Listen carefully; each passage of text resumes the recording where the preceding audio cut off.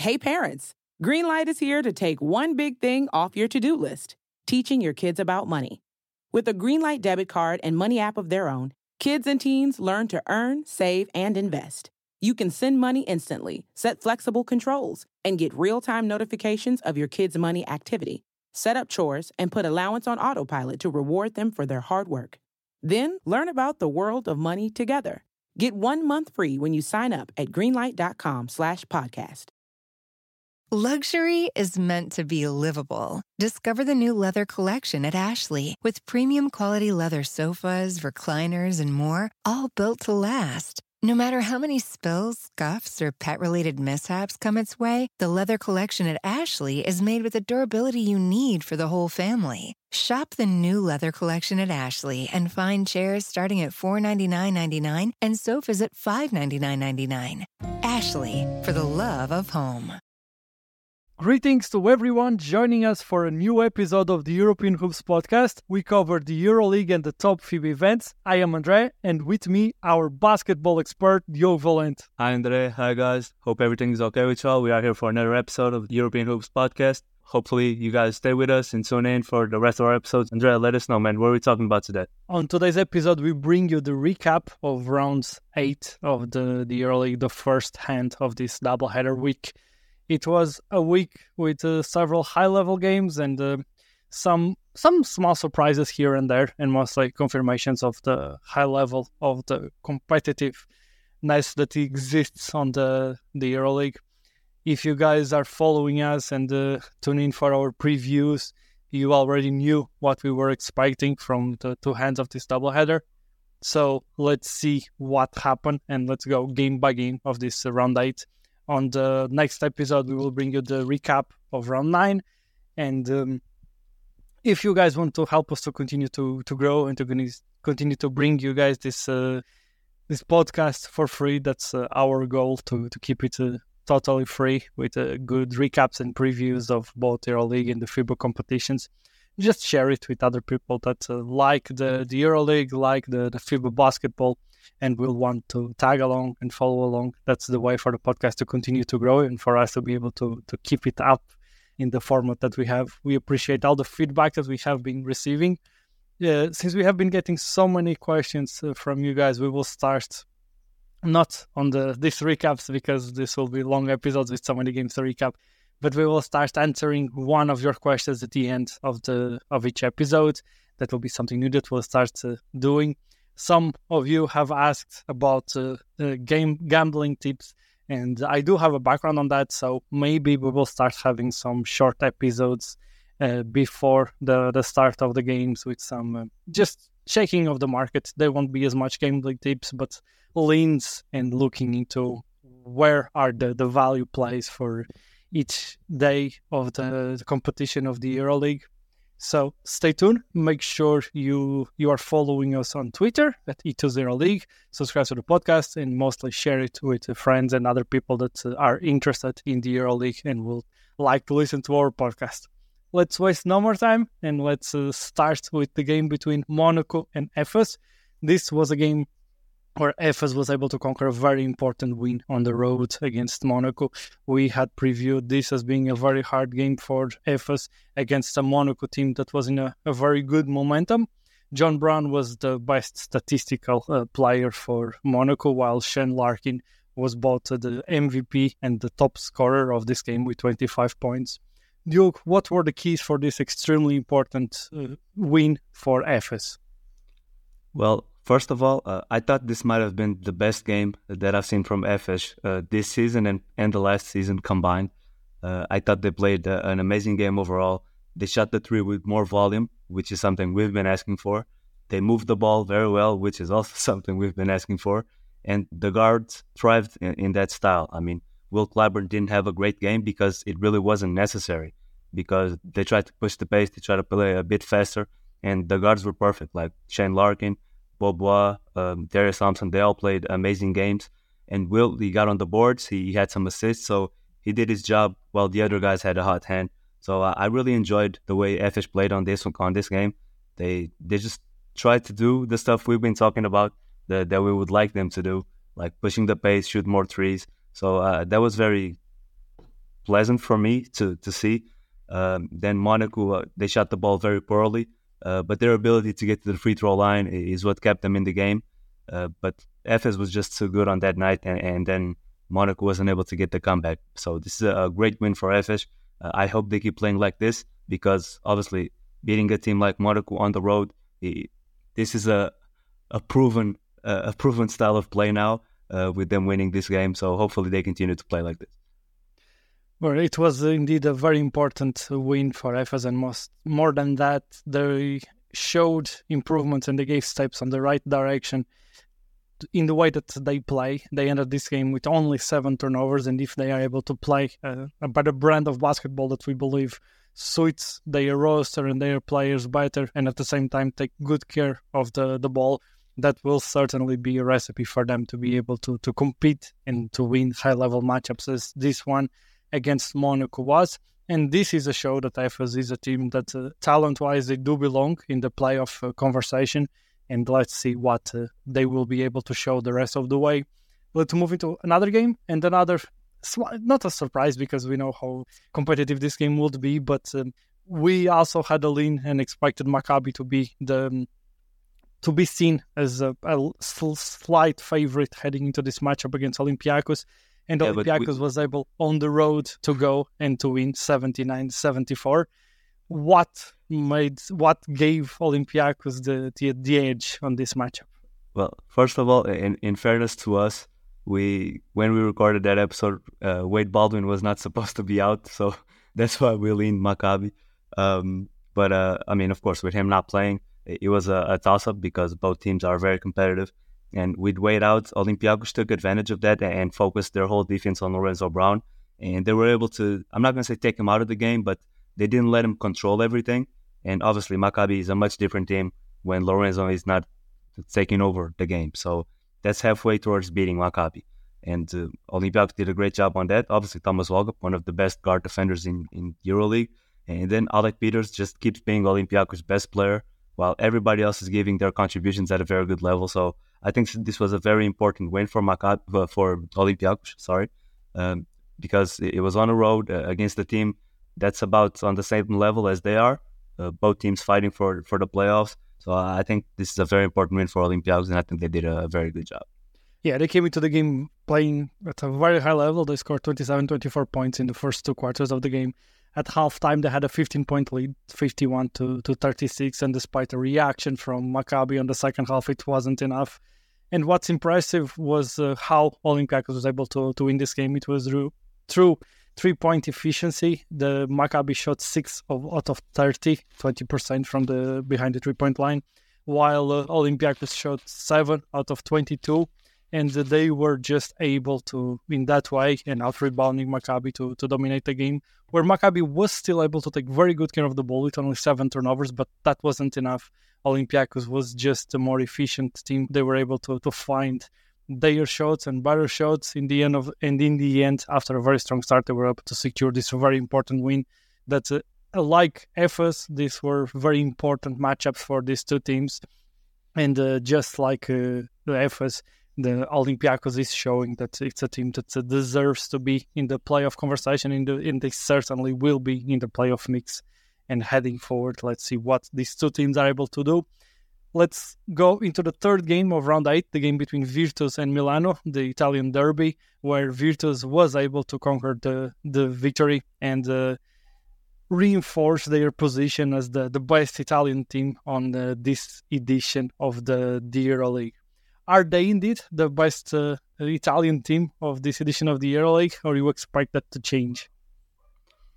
Well, I expect Milano to get better, don't get me wrong, but I do think Virtus, they have shown that they are a better, more consistent team, and I believe they have better weapons to be that team in the long run, unless, of course, Milano adds somebody to their roster, because I think if you look at this matchup, and it was a great game, by the way, with elite shooting and very competitive, but Virtus was able to move the ball and to create turnovers, and that gave them the edge, because outside of them just having more contributors throughout the game, they make it very unpredictable for their opponent, because they always have different guys stepping up around one constant, which is Toko Şengeli. And I think that's very important when you have that lead guy always surrounded by different guys stepping up and having good games here and there. And for Milano, it's the same thing so far. Like, it's basically they stay too dependent on two players, and it's going to be very hard for them to win that way, especially when you play against a team that has so many different options contributing on every level. So, and a team that moves the ball that well and shoots the ball that well, it's going to be very hard for Milano to beat them. So I thought this was, again, a great win for Virtus, of course, on a rivalry. So Milano definitely needs some changes, and the time keeps passing and they still haven't made it. So they better hurry up because they are getting too far behind. Yeah, while Messina got some backlash with his comments regarding Kevin Pangos, he really doesn't seem to be the conductor for this Milano team. Milano ended this game with almost twice the turnovers from Virtus, and that was one of the aspects of the game where Virtus was able to just dominate and to smash Milano. And despite I believing, and I said that in the preview, that Milano has the superior individual talents, this Virtus team is an extremely competitive team that plays a great brand of basketball, and they will take advantage of these matchups if they are allowed to do that. And Milano is not having the players to put their superior talent in the position of succeeding. And until they fix that, it will be very hard for them to be able to beat a team that is playing as well as Virtus is playing and continues to play. Next game, we head to Spain for a very competitive game between Valencia and Real Madrid. Was this the toughest challenge for Real Madrid so far? Well, I mean, they had honestly, the Spanish teams have been giving them a lot of trouble. I mean, they had a very hard game against Baskonia, and they beat Barcelona by 1 point. I think they beat Barcelona by 1, Baskonia by 2, and now Valencia by 3. So it's very close up there in Spain. But we talked about how Chris Jones would have been the X factor here. Like, would he play? Would he not play? Because we said if he didn't play, it was going to be very hard for Valencia to be competitive. But if he did play, they have a chance, and that's what happened. He played, and you felt his impact right away because Valencia was able to, again, play great defense and stay competitive against this Real Madrid super team. But in the end, I mean, the three-point shooting difference was just too much, and Real was able to come out victorious. But I think Valencia did a great job, though. Like, they're always competitive. They gave Real Madrid a real fight. It was a very good game, a defensive game too, which we know Valencia, it's kind of been their main characteristic this season. But for Real Madrid to be able to get out of Valencia with a win was very important for them because now they stay undefeated, and this was a great win. Valencia has proven to be a very hard team when they're at full strength, so it's a good win for Real Madrid, even though, of course, they were the favorites, but it was not an easy game at all, and they still came out on top. Yeah, absolutely. Like, for Real Madrid to be able to conquer this win is very important for them to keep their status as the favorite, and they are undefeated so far in this edition of the Euroleague. If anyone had questions about the ability of Valencia to play defense and they being able to keep it up, this 76 points allowed to Real Madrid and such a powerful team as Real Madrid, it's a proof of that. They just weren't able to keep it up offensively, and Real Madrid changes at halftime were the difference maker on this game. Valencia went into halftime with 49 points scored, but Real allowed only 24 second half points for Valencia, and they weren't able to keep up their offensive production. And with that, Real Madrid was able to turn the game around and to conquer this important win for them to just keep their status as undefeated. I believe that this Real Madrid should be seen as the favorites to win the regular season.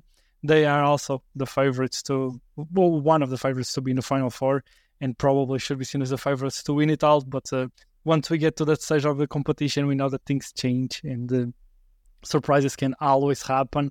But so far, so good, and Real Madrid has been truly impressive and dominant. Another dominant win, this time around a dominant win, but another dominant performance was by Red Star in a surprising 31-point victory over Fenerbahce. Not what we were expecting, even if Red Star obviously had the chance to win this game. Milos Teodosic was once again brilliant. He was the MVP of the game. He was the scoring leader of this game with 18 points. And how surprised were you with this final score? Well, if I just looked at the score, I would have been very surprised. But watching the game, I just realized like Red Star just dominated everything. Like they dominated the boards. They were very disciplined defensively. They were able to guard without fouling, and they shot the ball very well from deep. And Fenerbahce never had a chance, honestly. I mean, with all the injuries they have, they were not able to have other guys stepping up, and they were just destroyed. I mean, it was a very bad showing for Ituri's group, but we know Red Star at home. If they start the game making shots, they're going to be very tough to beat because all that energy, all the crowd, they get so motivated and they play at such a high level that it's always hard to beat them. But obviously, I mean, a 30-point difference is not what I don't think anybody expected that, because that's not the level, that's not the difference level of these two teams. But I mean, Fenerbahce, with all those injuries, they really needed somebody to step up. And even the main guys that did play, they didn't do a good job. So this was a great win for Red Star. They had an amazing performance on both sides of the court, and they clearly deserved this win. A wounded Fenerbahce heading into this game. They weren't able to score more than 16 points in any quarter of this game. Red Star were just dominant, shooting almost 50% from three.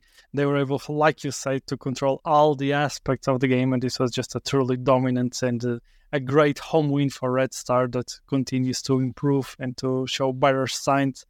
And it's always pleasant and interesting to watch when there are coaching changes, there are improvements, and the coach that was ahead of Red Star, it's also helping another team to improve. It just shows the high level of these coaches and how good they are. Sometimes it's about fit and just a change of scenario that can bring good things for these teams. And another coaching change was with Asvel that conquered the win against Alba, 68-73. Pose got he had an eventful week in the Euroleague, but he really changed the way that this Asvel team is playing, didn't he? Yeah, for sure. I mean, when you have a coach like him, that's just a guy who brings energy every single time he's on the sideline. I mean, it kind of changes the culture and the approach that team has towards the game. So I think this coaching change was very important for Asvel. And about this game, I mean, contrary to what we believed, it was a very low-scoring game, which we did not expect for these two teams. But they were very inefficient and very sloppy and careless with the ball. So it was a very ugly game with a lot of turnovers, a lot of bad shots. But Asvel, being the more experienced team between the two, with guys like Nando De Colo and Paris Lee, they were able to close it out on the road. It was 100% a game of runs because Asvel started the game very well in the first quarter. Then Alba took over in the second and third. And then Asvel was able to, on the road in that fourth quarter, to get the lead back and to keep it until the end. So it's a very good win for Asvel. For one of the surprises of this Asvel team, not a surprise, we knew how high level of a player he is, but Paris Lee is having a great season for Asvel. He's one of the key players for this team. He's a top 3 player in assists per game and a top 2 player in steals per game. And his ability to do it on both sides of the court has been one of the key components for the way that this Asvel team is playing. And then it's just about putting all the players in the positions for them to succeed, to be able to do what they do best. They have talent, they have talented players, and Coach Pose is just being able to squeeze as much as possible from them. And this was a very good win for this Asvel team. They dominated the first half, then Alba was able to answer with the 20-10 third quarter. But Asvel was able to punch back and conquer this important win for them to start dreaming with eventually with the ability to reach the play-ins. Another game that we expected to be competitive and we expected to be very important for these teams was the game between Panathinaikos and Žalgiris. Panathinaikos at home was able to conquer the 73-71 win. And again, no surprises for whoever is following us and listening to us. Mitoglu was the most important player for this Panathinaikos team. He was the game MVP and the top scorer of the game. Mitoglu has a real argument to be seen as the best player of this Panathinaikos team, doesn't he?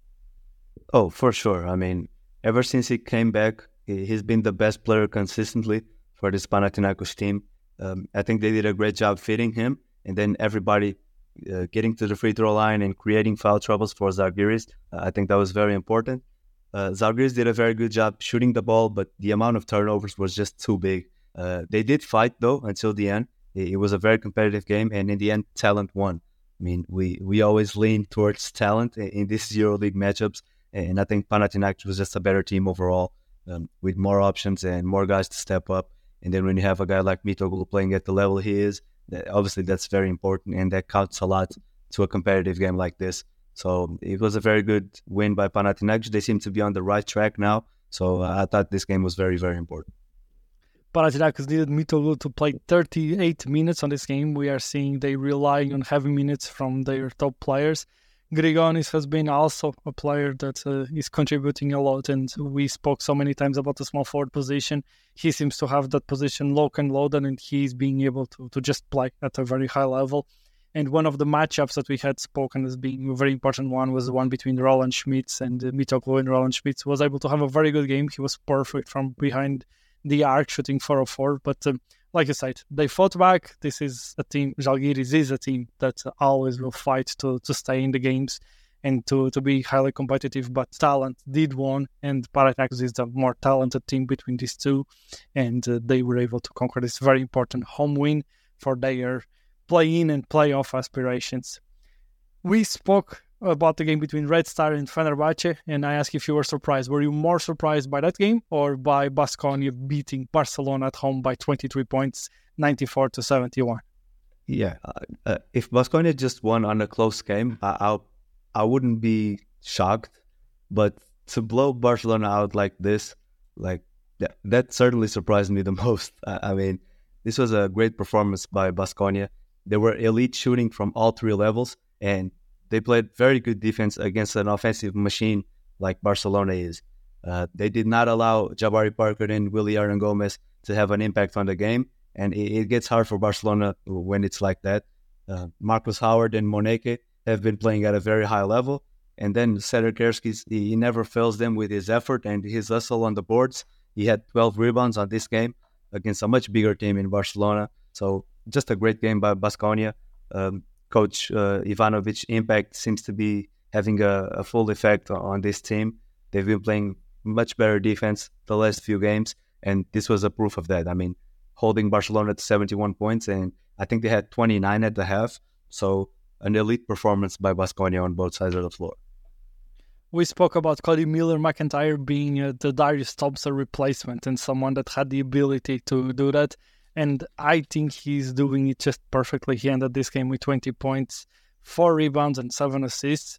Marcus Howard, we know he has the ability to go on hot streaks. And with this 26-point game, he was certainly in one of those. And the rebounding was one of the aspects of the game that impressed me the most. Baskonia ended the game with 40 rebounds, out-rebounded Barcelona. And they are just doing it with energy, with players like Sederkerskis, with Moneke. We also saw some, during this week, some three-guard lineups from this Baskonia team. And like I said, the coach Ivanovic, it seems to be in full display, and they are playing at a very good level. The defensive improvement is key for them. We know that they have the ability to do it offensively. The new players that they brought in are adjusted and playing at a very high level, and mainly I'm looking at Cody Miller-McIntyre and Chima Moneke. Those two are really playing it at a very, very good level. Tadeusz Sederkerskis, after a slower season last year, he is showing to be the player that we thought that he could be, and even in the beginning of the previous season, he's playing also at a very good level. And this is just a team that can be highly competitive if they are able to have that defensive consistency. And Coach Dusko Ivanovic seems to be able to add that and to bring that to this Baskonia team. And keeping Barcelona to only 71 points and scoring 94 against Barcelona. It was a truly, truly impressive win for Baskonia. And another impressive win and another important win, even if this one, I believe you will agree with me, that is less surprising, was the Bayern Munich 94, Partizan 85, yes.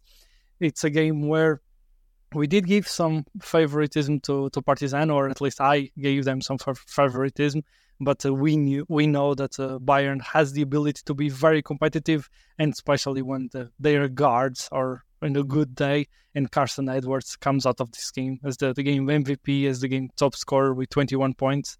For Partizan, we had a very good performance by Bruno Caboclo, but we need other players to take over for Partizan, and we cannot expect to be the new guy to be able to do it, and for them to get wins against very competitive teams as Bayern is. What were for you the key factors for Bayern to be able to pull out this win? Well, one of the most curious aspects of this game was like the Lucic didn't play, Bonga didn't play, and the other one was Andreas Obst who didn't play. And I've been complaining about Bayern struggling to shoot the three. And on the game where their best shooter doesn't play, they were impressive shooting the three. Like they were very efficient and they hit a lot of threes. And obviously that was very important for them to get this win. I thought the guards were elite scoring the ball. Like you said, Carson Edwards was the best player. And Partizan couldn't hang with them. So like you said, Caboclo was the best player for Partizan and he just got there. He's the new guy. So the rest of the guys, they need to step up and they just need to figure it out because they're not as far as Milano in the standings, but they've been struggling too to start the season. So I think they need to be a lot better. They have the talent for that. So I think they need to be a lot better. Bayern outshot them from three by a wide margin, and then they just dominated them on the boards. So it was going to be very hard for Partizan to win this game, just not being able to compete as far as three-point shooting, and then just getting dominated on the boards. So it's a great win for Bayern for sure because they beat a team that's supposed to be better than them, and I think this was very important. Very well. This takes us to the end of the recap of the first hand of this doubleheader week of the Euroleague. Tomorrow we will be bringing you the second half, the round 9 recap. And on the day after, we will be bringing you part 1 and part 2 of our previews of what to expect from round 10. As I told you in the beginning of the episode, make sure to share the podcast with other people that are interested in the EuroLeague. Follow us on Twitter at T20League and subscribe to the podcast so you don't miss out on any episodes. As always, I'll be talking with you guys soon. Bye, guys. See y'all next episode. Hey, parents. Greenlight is here to take one big thing off your to-do list. Teaching your kids about money. With a Greenlight debit card and money app of their own, kids and teens learn to earn, save, and invest. You can send money instantly, set flexible controls, and get real-time notifications of your kids' money activity. Set up chores and put allowance on autopilot to reward them for their hard work. Then learn about the world of money together. Get 1 month free when you sign up at greenlight.com/podcast.